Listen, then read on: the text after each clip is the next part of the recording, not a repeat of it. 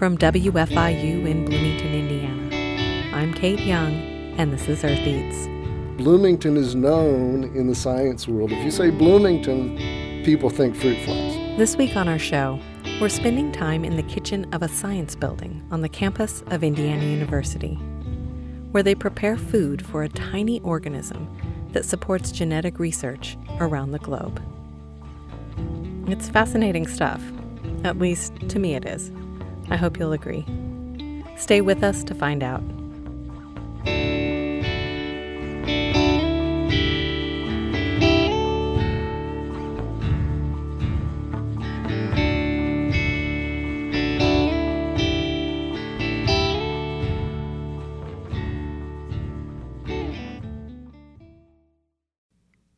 Earth Eats is produced from the campus of Indiana University in Bloomington, Indiana. We wish to acknowledge and honor the indigenous communities native to this region and recognize that Indiana University Bloomington is built on indigenous homelands and resources. We recognize the Miami, Delaware, Potawatomi, and Shawnee people as past, present, and future caretakers of this land.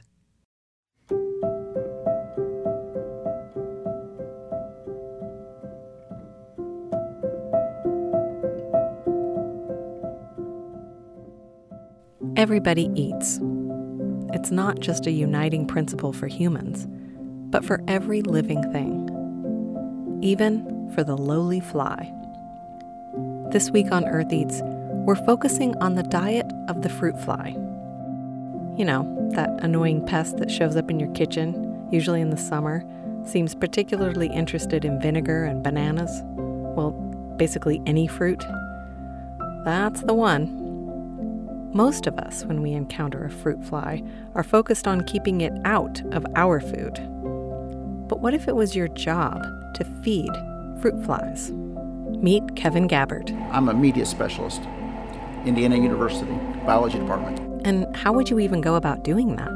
Okay, we're going to mix all of our different ingredients in a big mixer first before we put it into the pot so that we don't have clumps and such, because that would be a disaster. And furthermore, why would you? We have what we call model organisms. There really aren't very many organisms that are easy to work with in a lab, and fruit flies are one of them. These are the questions we're exploring this week in a science building on the campus of Indiana University. I know it might sound strange for a food show to have an episode about fruit flies, but bear with me. They do show up in our kitchens, so that's food related. And when I found out there was a kitchen on the campus where I work that is dedicated to making food for flies, I was intrigued. Let's talk to the chef, Kevin Gabbard. His official title is media specialist. The food he makes is also known as a medium. How long have you been doing this? Over 12 years now. Has the recipe stayed mostly the same? Oh, the recipe stayed the same. The quantity keeps going up. The amount I have to make goes up. I met Kevin in the industrial kitchen located in a science building on the Indiana University campus in Bloomington. This was back in January before the coronavirus hit the U.S., so no one is wearing masks. It's not a huge kitchen, but I say industrial because it's got one of those big stainless steel sinks with the sprayer nozzle on the faucet, floor drains, steel tables, and metal racks, a giant floor mixer like you find in a commercial bakery, and a large self-contained stainless steel vat installed next to the sink, with tubes and pumps and a big lid with a hinge. That's where they cook the fly food. A water-jacketed pot. It's not steam heated, but super hot water heated. It's like an insulated with water. Exactly, and it holds, well, like today we'll make 230 some liters of food in it, and there's still room for it not to overflow at the top. So it's a pretty large pot. I think it's around 80 gallons, I think. Okay, so it's a pot, not a vat, and it has a thick wall, and that wall is filled with water, which heats up and cooks the food. I know you're dying to know, what is the food? We'll get to that, but we might want to back up first and talk about why someone would have the job of media specialist, aka chef to the flies. and what's at stake in getting the recipe right every time. My name is Kevin Cook. I'm a senior research scientist in Indiana University in the Department of Biology. This is the Bloomington Drosophila Stock Center. We distribute little flies of the species Drosophila melanogaster. Otherwise known as fruit flies. It's fruit flies, yes. And are these the same kinds of flies that you might find buzzing around your kitchen in the summertime? Exactly the same kind of flies. They're found anywhere where there's fruit or vegetables. You'll find fruit flies. Yeah, there are two Kevins in this story, and they're pretty much the two main voices you'll hear. To keep them straight, there's Kevin Gabbard. He's the one who cooks the fly food.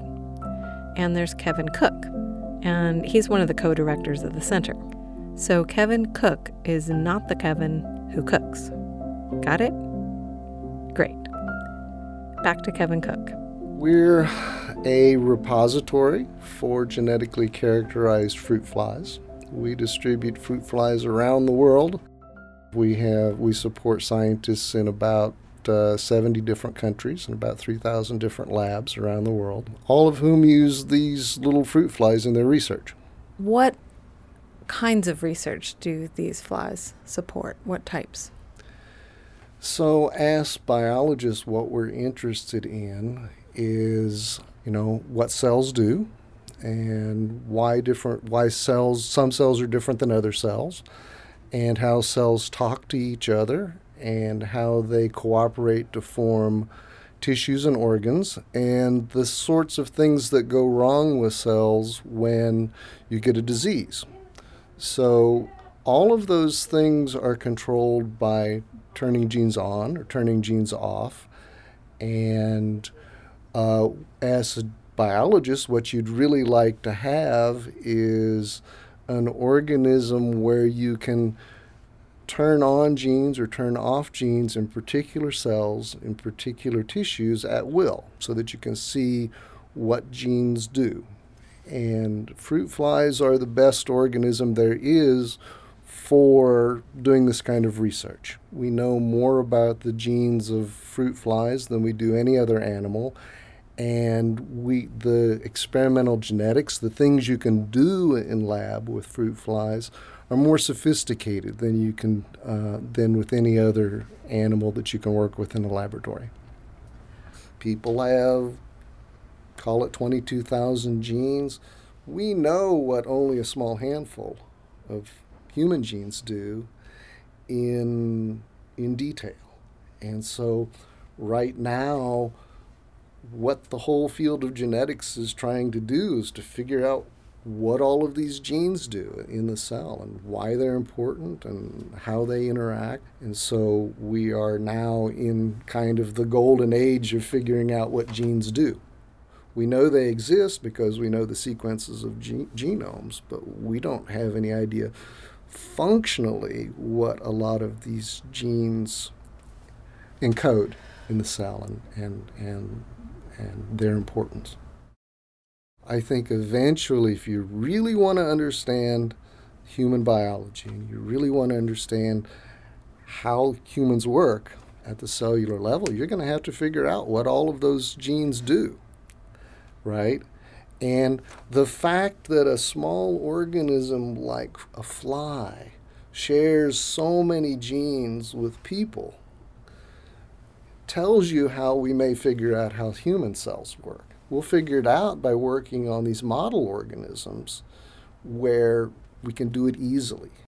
At some level, every animal cell works the same way. Mm-hmm.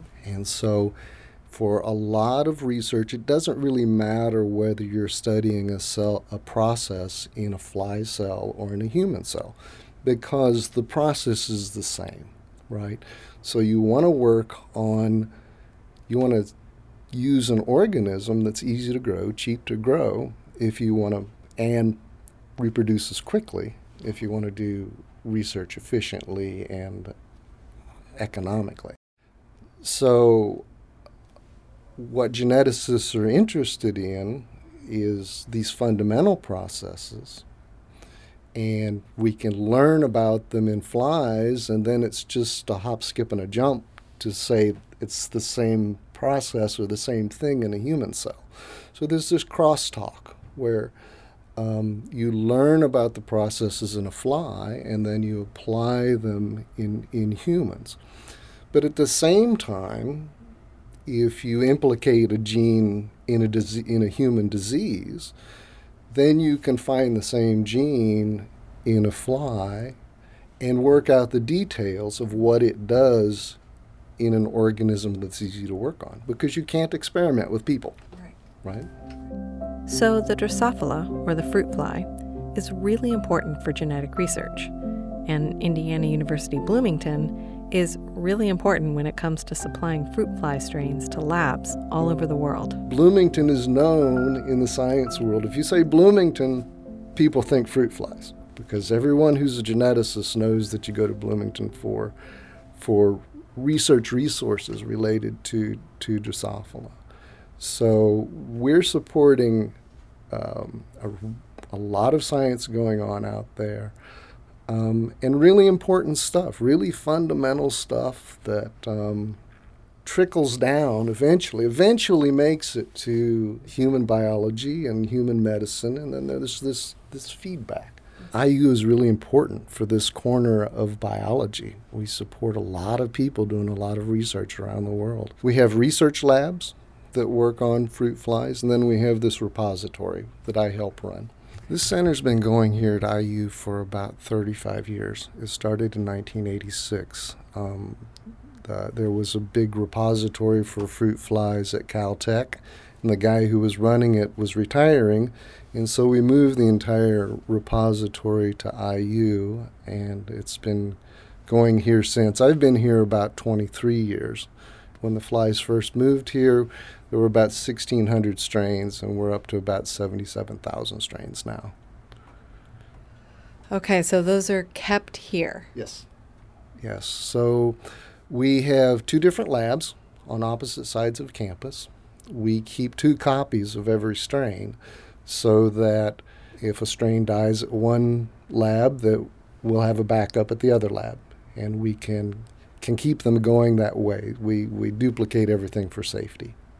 As a matter of fact, we just opened the second lab across campus last spring. So I would imagine that gets a little more complicated to maintain, but maybe you just duplicate everything.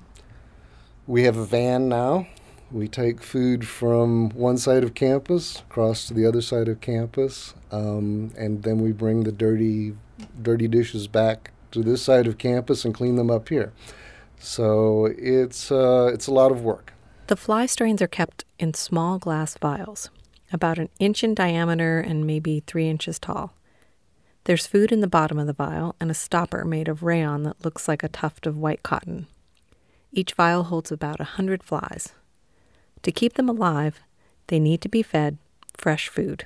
So we have support facilities to keep this whole thing going. We have a media kitchen for making the food that you visited, and then we have a cleanup facility where we take all those dirty dishes and we clean them up and just keep the whole thing going.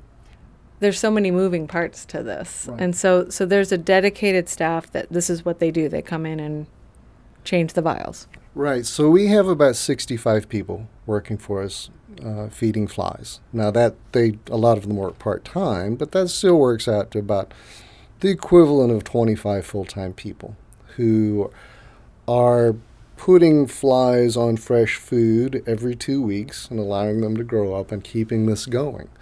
So, you've got 77,000 strains maintained in duplicate, and you're feeding them every 2 weeks. And so it's a lot of work. It's a lot of work. We have a big staff. If you're just joining us, we're talking with Kevin Cook. He's a senior scientist in biology at Indiana University, and he's a co-director of the Bloomington Drosophila Stock Center, where they maintain strains of fruit flies for genetic research. After a short break, we'll return to Kevin Gabbert in what's known as the Drosophila Media Kitchen, where they make the fly food. We'll also hear more background on the research the facility supports. Stay with us.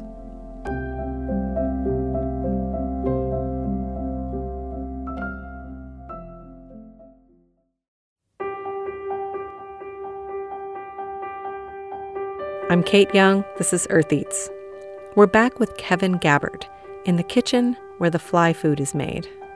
Kevin makes a batch of food 3 days a week, so every other day.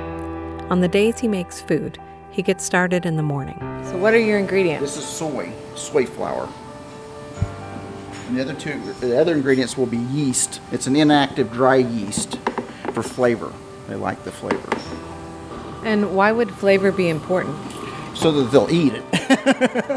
Because that's the only thing in the tube, the actual vial, that will give them nutrition and substance while they're laying eggs and doing all the different things they want them to do. Use a strainer to strain everything too, so make sure nothing has lumps in it after we. Because once it goes through everything and cooks, if there's lumps and it goes through the filler that's over there that has small holes in it, any kind of a lump would clog the filler, then all of a sudden you have one vial that's not filling in each tray, which would be bad. So that's the reason we do that. So what have you got there? This is corn syrup. Just run-of-the-mill light corn syrup. And that's another thing that they like is sweet. So corn syrup adds a really nice touch to between the yeast and the soy, and then the cornmeal is where they get a lot of the nutrients from, but it doesn't have a lot of the flavor, so they put the other different ingredients in it. When it first started, there was other ingredients in it also, but they've kind of cut it back to where just these simple ones. You know, they learned that they didn't need. At one point, they used molasses. Well, that's expensive and it's not really needed. You know, they're not that picky. You know, So some of the ingredients you're weighing, and some of them you're just measuring in these kind of food grade buckets. Right. Yeah, everything's weighed out and measured. So how much corn syrup goes in a batch? In this batch, it will be, I think it's 17 liters. Now, do you have to follow all the food safety rules, or does this not have to be quite as sterile? No. The short answer is no, I don't have to, because it's not for human consumption. We keep everything as clean as we can, you know, and everything like that. So, yes, you could eat in this kitchen, but we're not held to that standard. But everything here is edible. There's nothing here that, you know, professors in the past have ate the food just so they could say tell people what it tastes like. I'm not one of them. I mean, I'm sure it tastes fine, but I have no desire to eat it.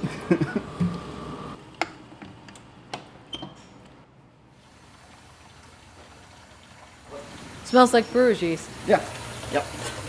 I used to tease them because they used to use malt in this, and then this yeast, and people used to say, "Oh, we can always make beer down here." Of course, it's inactive. The yeast is and stuff, but it was just a joke. This is propionic acid. It's a food grade preservative that keeps the food from molding. It gives it longer time, you know, a longer shelf life. Without this, it probably wouldn't last half the time that it lasts now.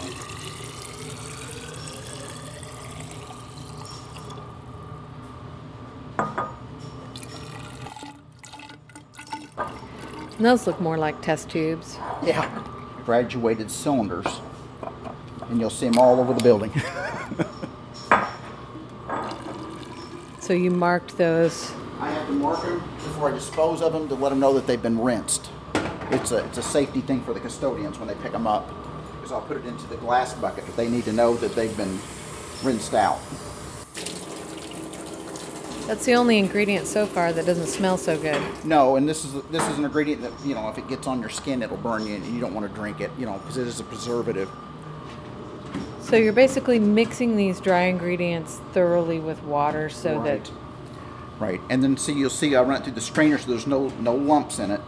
Because when we pour it in the pot, we don't want any lumps in there. Some of them would probably cook out, but anything that doesn't cook out, then once again it would possibly clog one of the holes in the filler. And then I'm fighting that all day. Sounds like that's happened before. It has.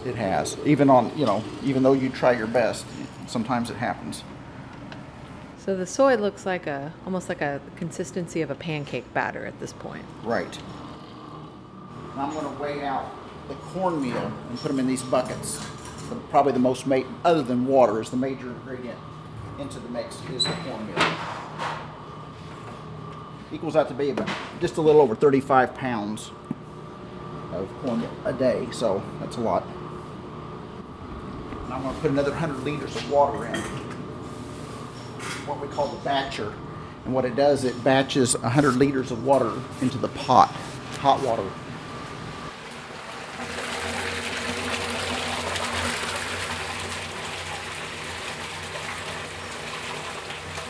So we're putting the second batch in now, and I turned on the pot. Now you can kind of hear it humming. It'll be humming, and that jacket's filled full of that hot water, and it's circulating through those 2 white pipes, insulated pipes there. It comes in and circulates through, and that's how the pot heats. This size, a lot of things are done through steam, which would be great, except for the steam on campus is not so reliable at times, and if it would go down at some point, then we couldn't make food. So they've got like what they've called a tankless hot water heater on the other side of this wall that heats it up hot enough to boil. So, and that's how we heat the food. This is an industrial grade cement stirrer, and what it does, it stirs the water. When they built this pot, it was meant to have this on it so it would stir it. Okay. It's better than grandma, with the spoon in the kitchen, because, this is the only way we can really stir it other than get a boat paddle. And so that stirs it continuously. Kevin pre-mixes most of the dry ingredients with water before pouring them into the giant pot. He takes all necessary measures to avoid clumps. He mixes some of it in the giant mixer, scraping the sides of the mixer just like you have to do for cookie dough. Yes. This is auger. This is the magic potion that makes it all gel. Kind of think of it as like Jell-O. It is a gelatin. It's a seaweed-based gelatin. See, now that's the one I would be worried about clumping, because right, I know that gels can really do that. They can, and this will, but as long as you get it in before it starts to get to a boiling temperature, it's good about mixing up. And I always check it to make sure, but I've never had it to where it didn't mix. And you're putting it in there just with the water, so you're kind of letting it get mixed up before you add. Before it ever comes to a boil, it'll be completely mixed in there. And without it, it'll still be runny and slushy and stuff. It won't set up right because it has to set up. But just that little bit will, and that pot will be huge, and you'll see that how important that is to have that in there. He premixes 5 separate buckets of measured cornmeal with water. For the cornmeal, 8 liters in each bucket for the cornmeal, and then I'll stir it so that it's mixed up. It mixes up really well. It's cornmeal, so it doesn't clump too bad. I use a spoon first to stir it, and then when I go to mix it and put it in the pot, I use my hand, because you can feel with your hand if there's any clumps in it.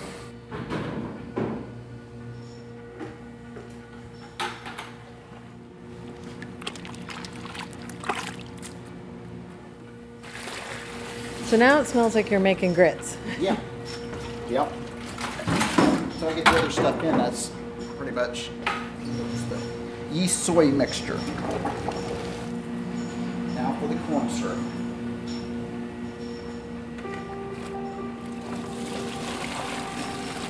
Okay, so you've got your protein with the soy, cornmeal for a starch, some yeast for flavor, some sweetness from the corn syrup, and a thickening agent. It's sounding like a somewhat recognizable porridge, you could say. By the end of the process, I asked Kevin if he could give us a quick recap of the recipe. Yes. Like today, we went through 213 liters of water plus 10% because it's wintertime. And in the wintertime, I didn't bring that up. In the wintertime, actually it's 227. In the wintertime, you add 10% more water because it evaporates so much more being dry. So, and then soy is 2210, yeast 1912 times 2. So we had 2 buckets of that, and then 3230 for each bucket of 5. 17 liters of what used to be Karo, it's just corn syrup now, and then that's my acid amount. Auger is different because auger has different gel strengths. Every time I get an auger in, it may have a different gel strength than the time before. And then there's a formula to figure out what gel strength it is, and then I have it on the lid here. Like today, we did 1,324 grams of auger for that size of pot. But, it could go up or down depending on, this is an 850 gel. It goes up 1,100s, and 850 is usually on the lower end of anything I get. I haven't had anything under 800 for several years. I guess it's not that straightforward. Well, he says you can find the recipe on the Stock Center's website. We'll link to it on ours, eartheats.org. So it's always all over the place. Now, there's some certain augers like that they use upstairs for media it stays consistent. While the corn mush cooks, it only takes about 15 minutes, I follow the sound of clinking glass into the next room. It's a storeroom with stacks of cardboard boxes stamped with a large green fruit fly graphic carrying a product named simply Drosophila vials from a brand called Fly Stuff. There's baker's racks lined with tray upon tray of empty glass vials. Against one wall is a small desk where Ian Bowman is moving clean glass vials from one open tray into an orderly gridded tray that holds 100 glass vials. You want to know anything what I'm doing? Sure, yeah. What are you doing? Racking vials, of course. I do this every morning here. This is how we usually get our fly food in. Normally, we get dirty vials such as these right here, which cannot be used, so normally I put them here. This goes back up with the others so they can be cleaned out. Now, So you're organizing them, but you're also checking to make sure there's no dirty ones. Correct. Empty trays go here and stack up here, and then they get put outside on the shelves. Ian is prepping the vials to be filled with the food for the flies.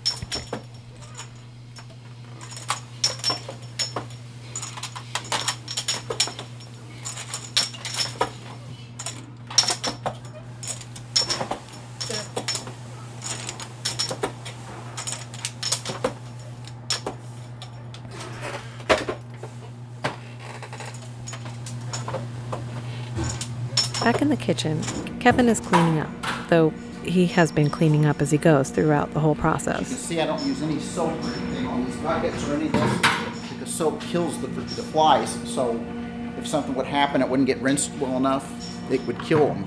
So I guess they have to be careful with how they clean the vials, too. Yes. They use a industrial dishwashing detergent on those.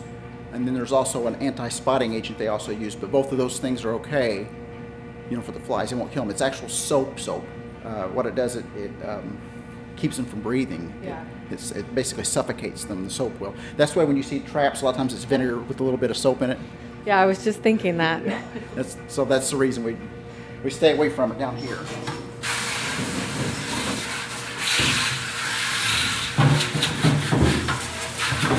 I use the same detergent they use to clean the vials to clean the pot with, and the hoses and stuff out with, because it's safe. Once the kettle of corn mush is cooked and ready for the filler, Kevin sets up the machine. So this is called a Drosophila? Yes, and this is what they call a max. And what the max does, you push a button and through air compression, it moves the plate for me. Used to, before they started making this, you had to do it all by hand with a big handle. And you would do every one of them, every single tray by moving the lever back and forth. Now you just push a button and it kind of takes a little bit off the wear and tear on your arm all day long. Well, not all day long, but while you're doing it. But still, it's not that automated. You have to put each tray in there, right? Right, yes. Yeah, that's the only automated part about it. The rest of it's all human. In and out, pump it, and then when Ian comes over, then he'll cover them, then we'll put them on the drying racks so that they'll sit and dry for several hours. So, and we put the cheesecloth on them to keep any Drosophila that would actually be in here, which there shouldn't be any in here, but if one would get in, or a common housefly or something, it keeps it from getting into the vial and laying eggs. Yeah. That's very important when they have an experiment going and all of a sudden a larvae hatches and it's a housefly or some other insect that they didn't want in there. So that's the reason we have to do that. Kevin also mentioned that they have no pest control in the building. They can't risk it with the fly population. The food, which by now is a pale, golden, smooth mixture, is the consistency of a thin pancake batter. No lumps, Kevin was careful, and that batter gets pumped through clear, flexible piping into a small square hopper over the filling mechanism. Kevin slides a tray into the bottom of the machine, lines it up with the holes under the hopper, presses a button, and the filler drops batter into the 100 vials in the tray. He releases when the right amount is reached. He slides the tray of filled vials out, and Ian places a square of cheesecloth over it and moves it to a rack. And repeat. I usually stand here, cover these with the cloths, and then put them on this cart. all about timing and being quick, or else these overflow. And so you don't hold that down for a certain amount of time. It does the exact amount? No, it's not. You have to do it all in your head. It's not always that easy because sometimes it's, it gets away from it or something and you get a little bit more than there you want or something, but Guys are like a mini factory. it is. And we're the machines.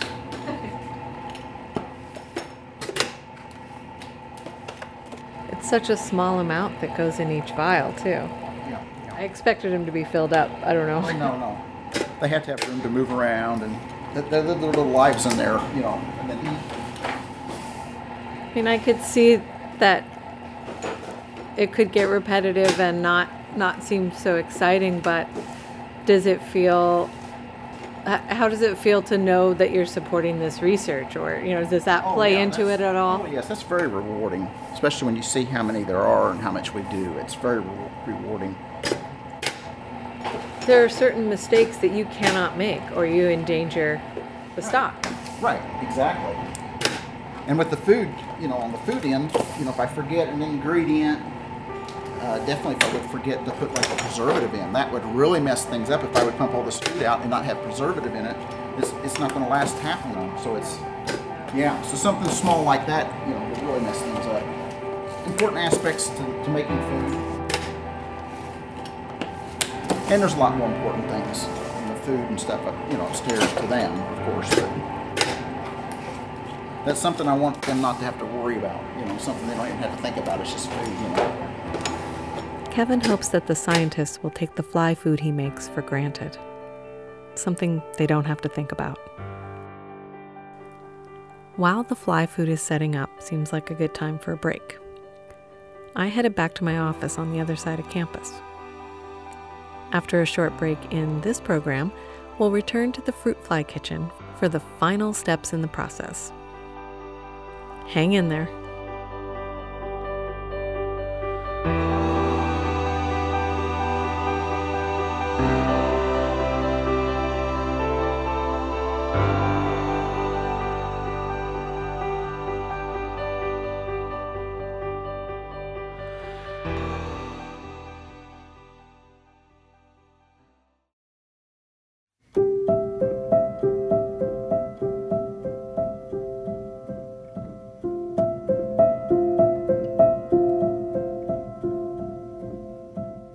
Kate Young here. This is Earth Eats, and we're spending this hour in an unusual type of kitchen. This one is for science. Kevin Gabbard is the chef for over 70,000 strains of Drosophila melanogaster, otherwise known as the common fruit fly. So far, we've been through the measuring, mixing, cooking, and dispensing of the food. It's a sort of corn-based thin porridge with a gelling agent that allows it to set up once it's dispensed into the vials where the flies are kept. Each vial holds about 100 flies, and they need to be moved to fresh food every 2 weeks. So every other day, Kevin Gabbard and his assistant, Ian Volman, fill 300 trays, about 30,000 vials, to keep the stock center well stocked. I've returned to the kitchen a few hours after the food was dispensed. Now it's time to flip the trays and take them to the upper floors. They take a tray of filled vials, remove the cheesecloth, and cover the vials with the press and seal. Just the regular household variety. Push down so that it adheres to the glass, and then we put another tray over top of it and we flip it over so that the food is at the top and gravity holds the vials to the bottom of the tray against the press and seal to seal it off. And the food has set up so Yes. it's solid. Right. And once again, if we hadn't used like an auger or something, what would happen, this food would just start running down or just boom, fall right to the bottom once we flip it. Now, anytime there's cooking, there's going to be dirty dishes. In this case, there's the cleanup from making the food.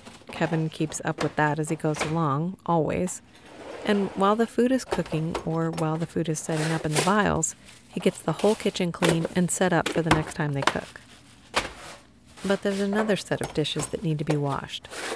And we'll get to that right after the vials of fresh food are delivered to their destinations.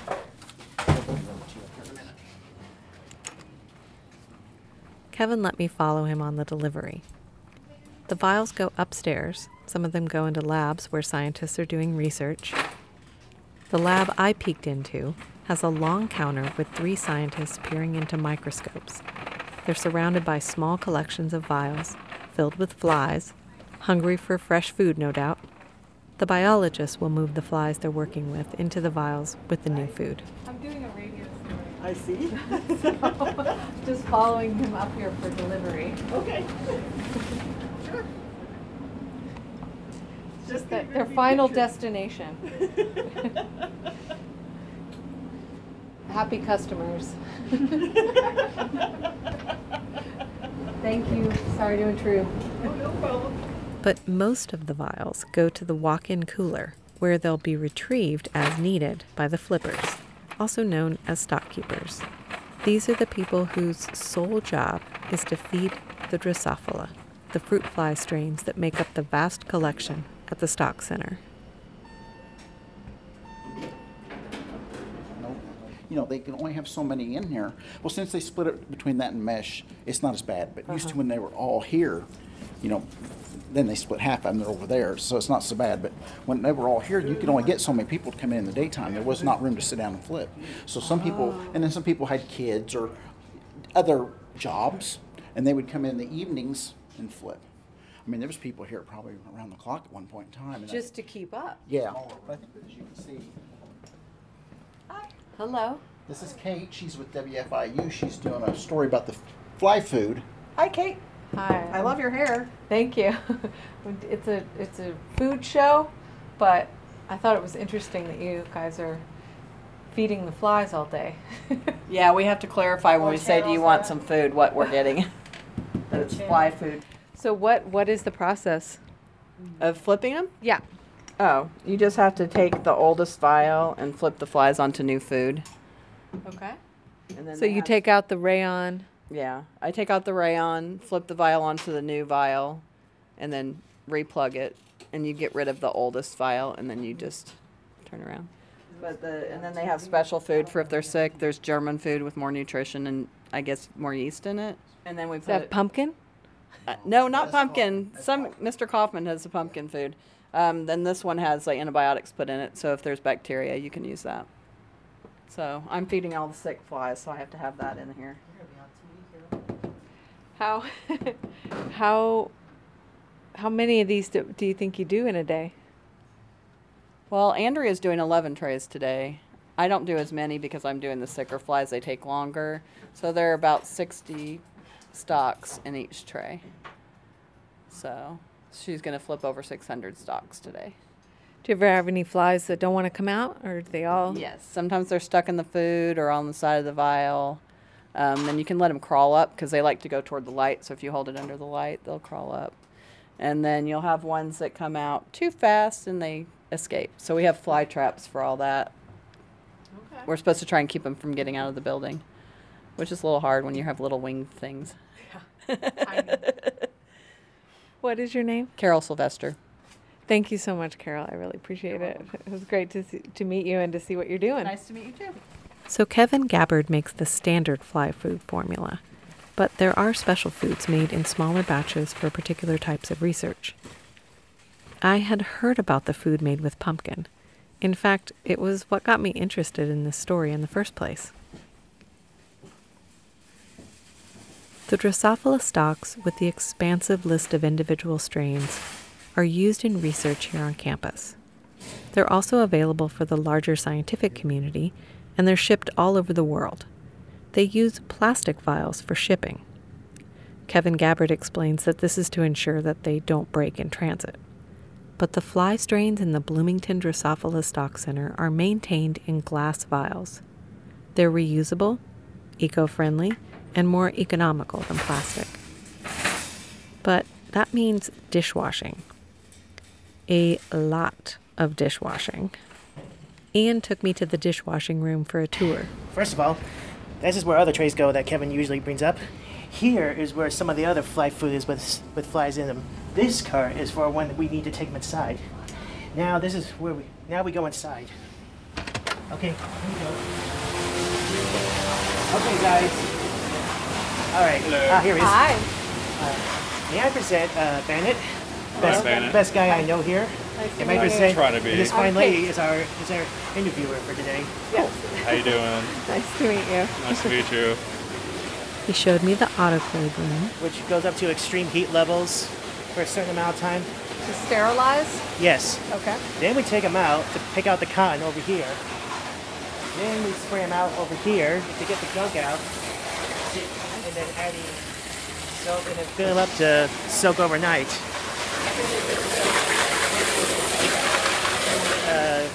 Then we brush them out. After that's done, we put them in the washers. They go for a certain amount of time. After that's done, we put them in the dryers to let them dry off for a certain amount of time.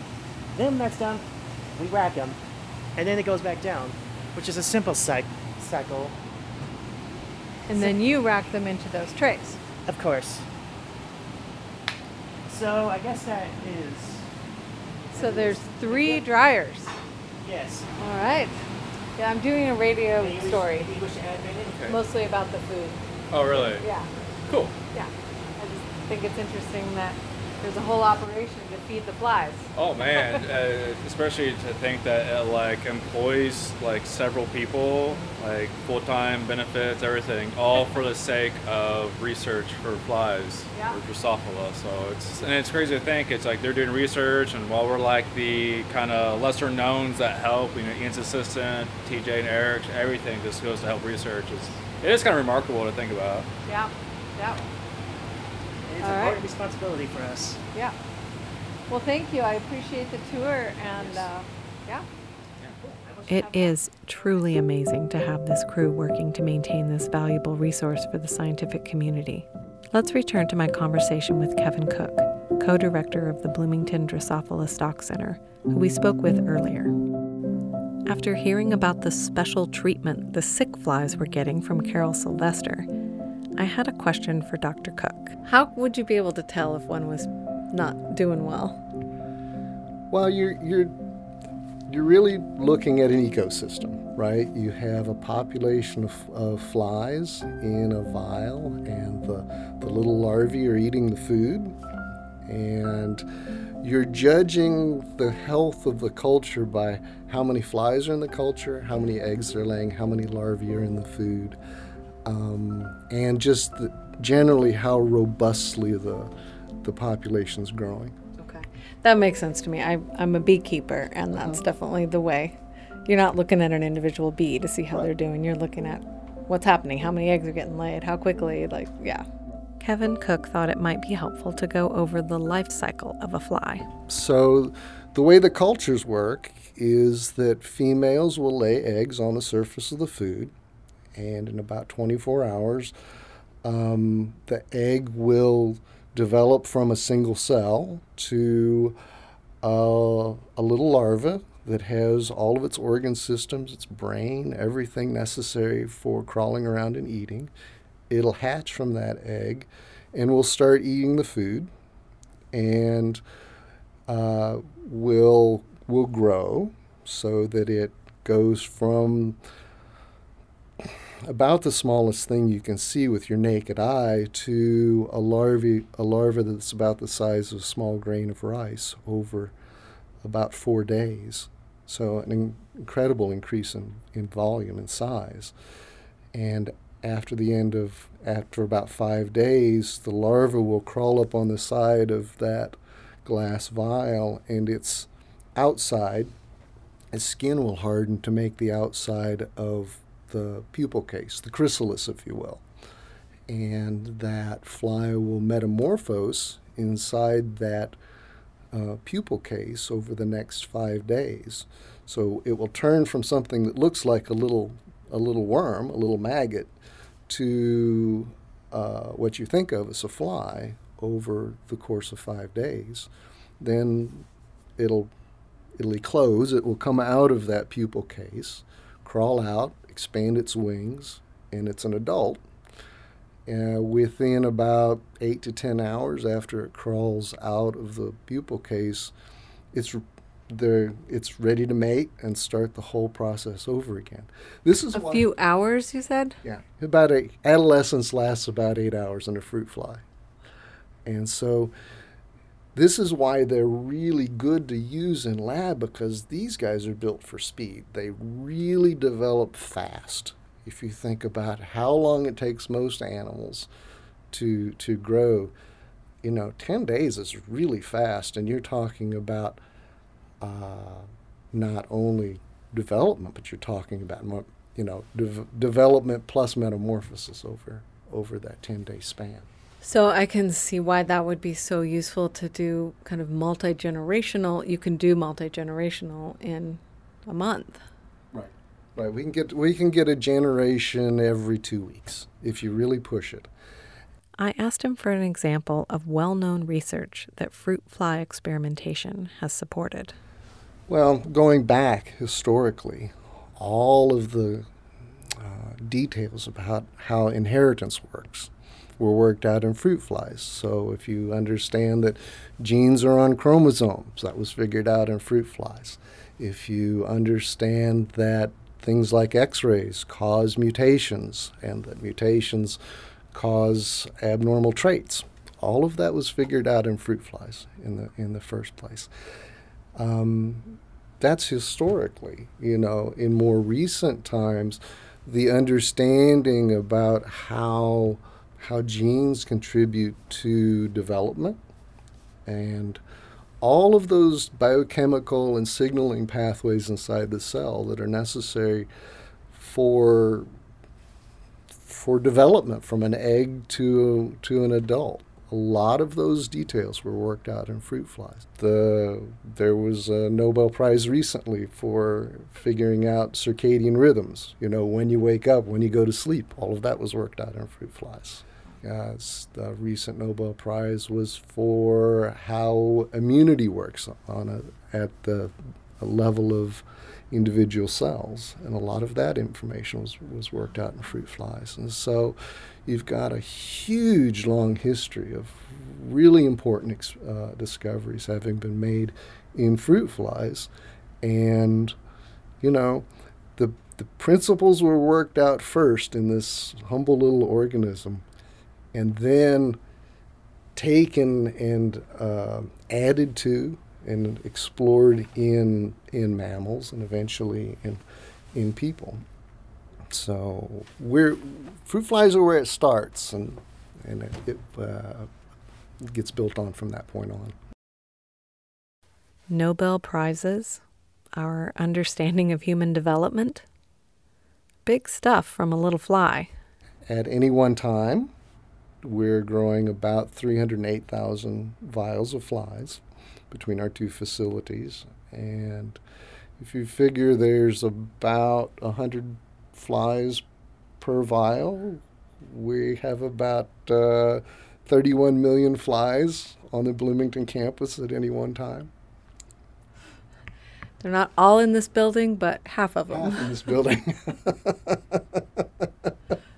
Well, as we were sitting here talking, I did notice there was one buzzing around.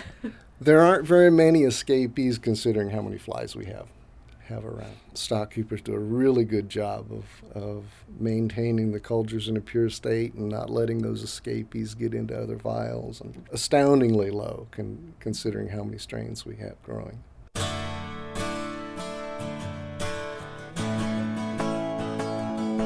Though the Bloomington Drosophila Center had to make many changes due to COVID-19 restrictions, the staff are classified as essential personnel. Kevin Gabbard and the stock keepers and dishwashers have continued to maintain the flies at the stock center. They did have to stop shipping operations for a while, but they're back up and running with significant delays. Thanks for sticking with me through this story of fruit flies and the people who feed them. If you have thoughts to share, drop us a line, eartheats@gmail.com, or send us a direct message on social media. You can find us at EarthEats. And I want to strongly encourage you to go to our website this week and look at the photos from the Drosophila Center. They really complete the story. eartheats.org.